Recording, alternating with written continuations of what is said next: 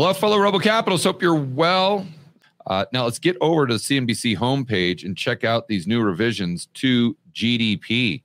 I mean, this has really stunned the marketplace, and we see some big moves in the stock market and probably more importantly, the bond market. So let's head in and check this out. And we're getting a thumbs up there from the people in the chat. Thank you guys for that feedback. I greatly appreciate it. And now let's go over to this CNBC report. First quarter economic growth was actually 2%. So they revised it from 1.3% up to 2%. And so they're calling this a major GDP revision. Key talking points: U.S. economy grew at 2% annualized first quarter, according to final revisions released Thursday. That was well above previous estimate of 1.3%, 1.4%. Upward revisions in consumer spending and inventories boosted the revised number. U.S. economy showed, now, in a way, I think this should be expected. I mean, we all know just from studying history that you're not going to get a recession if everyone assumes that you're going to get a recession. The marketplace, or the majority of the market participants, especially retail in the stock market and CNBC and Bloomberg and whatnot, they're almost always wrong, especially with these big moves. So, you know, we were talking about this. We've actually been talking about this the whole time the yield curve has been inverted, that we most likely won't get a change because now everyone's expecting this until everyone's on the other side of the boat and we get all this good economic data and everyone says, oh, well, there's nothing to worry about. I guess that inversion of the yield curve, that's dead. We need to move on, look at unemployment, look at GDP numbers, look at the stock market, it's up, yada, yada, yada. And then that's when you go ahead and you get the big crisis situation that prompts the Fed to drop rates, which is what the bond market has been predicting for the last, call it 9 months. So for me, this really isn't a surprise. I don't know if I buy the numbers completely, just because I think there's room to be suspicious. I think we should have a healthy dose of skepticism here, especially when we know what's been happening in the news recently with the Biden administration and with Hunter Biden. I would not put it past them to fudge the numbers here. And you know, usually, and I agree with people who say, oh, well, this is just a conspiracy theory and blah, blah, blah, blah, blah. I agree that you don't want to just assume everything is a conspiracy theory. That's the way I actually thought prior to 2019, or excuse me, prior to 2020. But after the cerveza sickness and after what I see in Ukraine, the media, and especially when I see Joe Biden come out today and his response to the SCOTUS decision that we talked about on an earlier video, when I hear Joe Biden just come out and blatantly lie and misrepresent the facts. And anyone would know this if they just took the time to read just those couple paragraphs of the decision that we read in that video earlier. And so when you've got a guy, administration, that's coming out just blatantly lying to you on national TV, when we see what's happened since COVID, during COVID, when we see what's happened with Russia, Ukraine, with Zelensky, with all these other things, I don't know. Should it be our default that we should just assume that there's no malfeasance? Or should that just be our base case? And if you go back to 2020, if it's been your base case every single time that there's a conspiracy theory, they're lying to you, propaganda, et cetera, you'd be right 9 out of 10 times. If your base case would be like, oh, no, let's not jump to conclusions here. They're just honest, hardworking civil servants. They just might be caught up in an awkward situation right now, but we can't blame them. That was your base case. You would have been wrong literally 95% of the time since 2020. So I think people really need to adjust their framework. But anyway, getting back to the article here, let's assume for a moment that it is correct and they're not fudging the numbers. Then we would go ahead and expect this from another reason. And that's because we need to get, the market is always going to impact or negatively impact the most amount of people possible. I'm talking about the stock market and the general consensus. Right. So we need everyone getting over to the other side of the boat. If the numbers, the mainstream numbers, the headline GDP, headline unemployment, those are the two main, and the stock market, that's really what the normies look at. That's what CNBC, as long as you've got the stock market going up, unemployment rate low, and GDP isn't negative, for the normies, that's a booming economy. That's all you need. There are no other metrics. There are no other data points. But you see, so what we have to have are those three numbers leading the lemmings all the way over to the bullish side of the boat. And that's when the market gives them the old rug pull. It happens over and over and over and over and over again. So there are no certainties, only probabilities.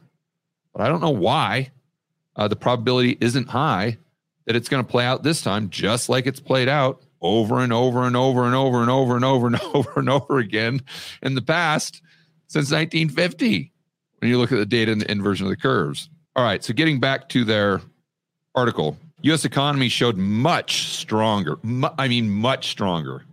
Way stronger. The economy is absolutely on fire. Didn't you know that? As an example, theft at Target is at $1.3 billion on an annual run rate, the highest we have ever seen.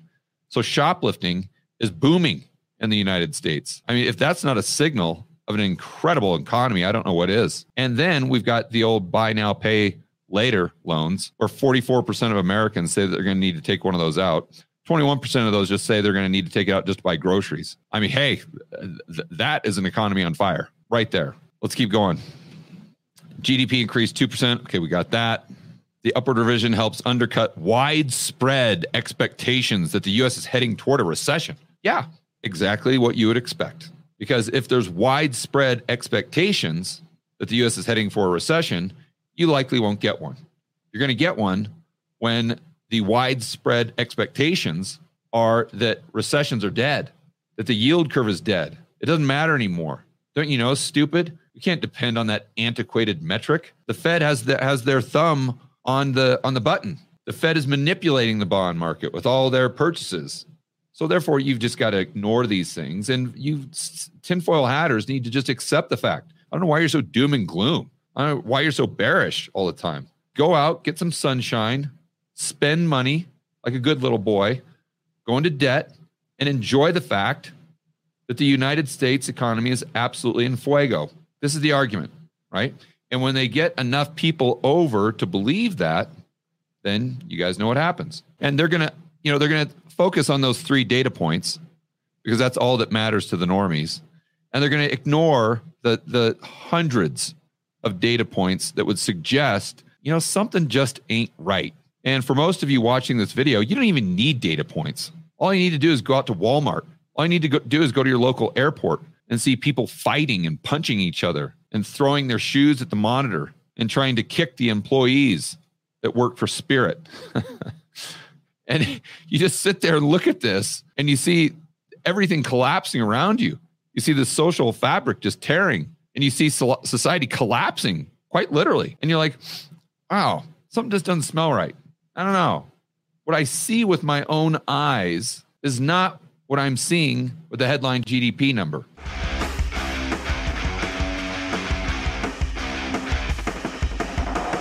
Hey guys, I want to remind you to check out Rebel Capitalist Pro. This is the incredible online investment forum that I have with investment experts Lynn Alden and Chris McIntosh.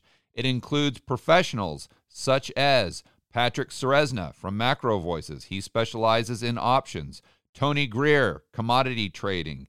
Jason Hartman, real estate. And Brent Johnson with macroeconomics. If you want to build wealth and thrive in this world of out-of-control central banks and big governments, Rebel Capitalist Pro is the resource you need. So check it out today at georgegammon.com/pro. That's georgegammon.com/pro. We'll see you inside with the fellow rebel capitalists that are taking their investing to the next level.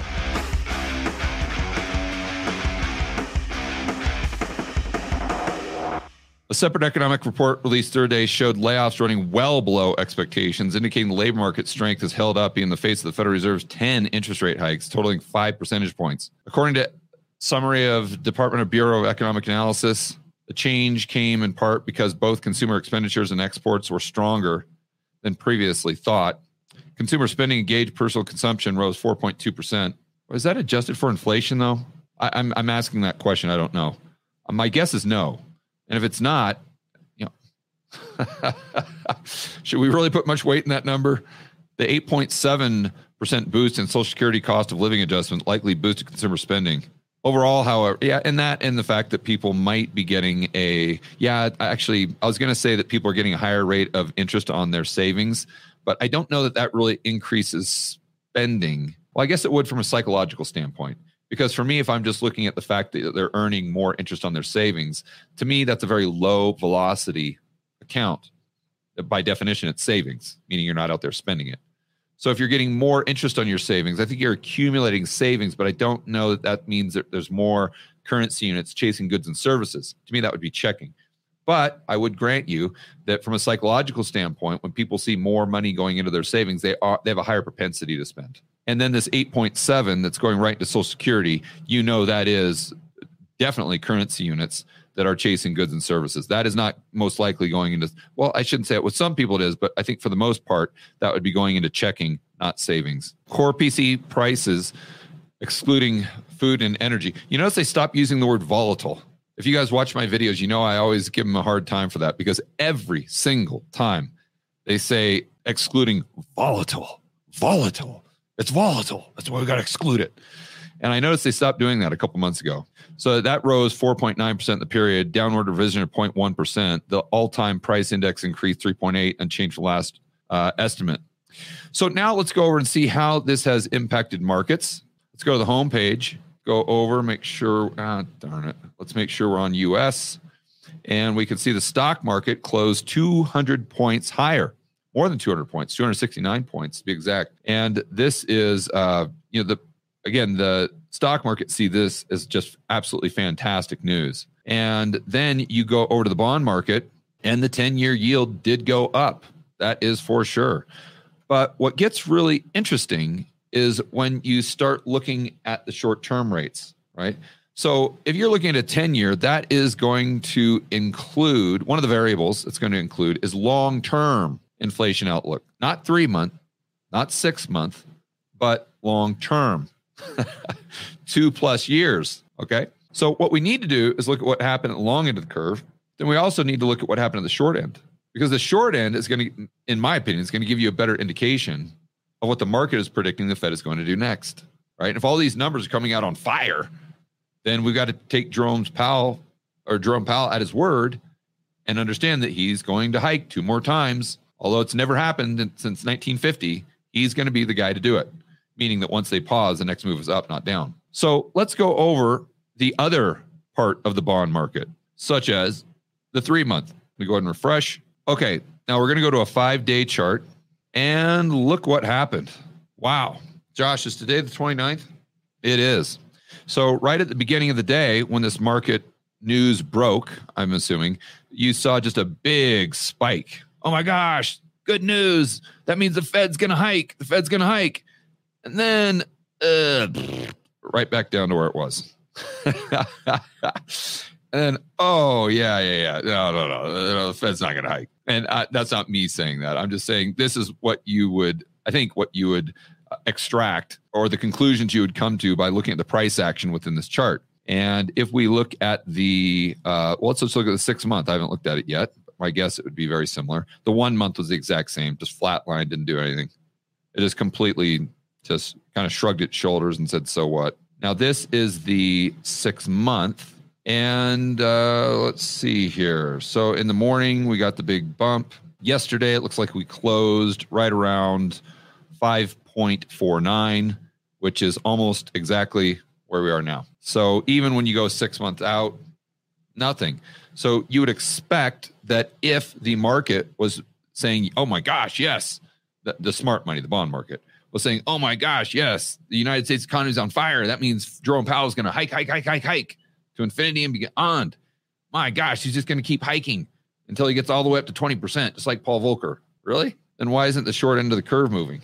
Also, let's go ahead and look at the price of oil, because you would assume with all this massively bullish news that oil would have skyrocketed. Oh, well, it's up by 25 cents.